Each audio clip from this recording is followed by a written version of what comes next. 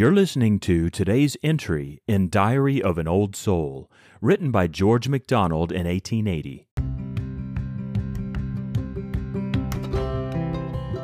We all are lonely, Maker. Each a soul shut in by itself, a sundered atom of Thee. No two yet loved themselves into a whole. Even when we weep together, we are two.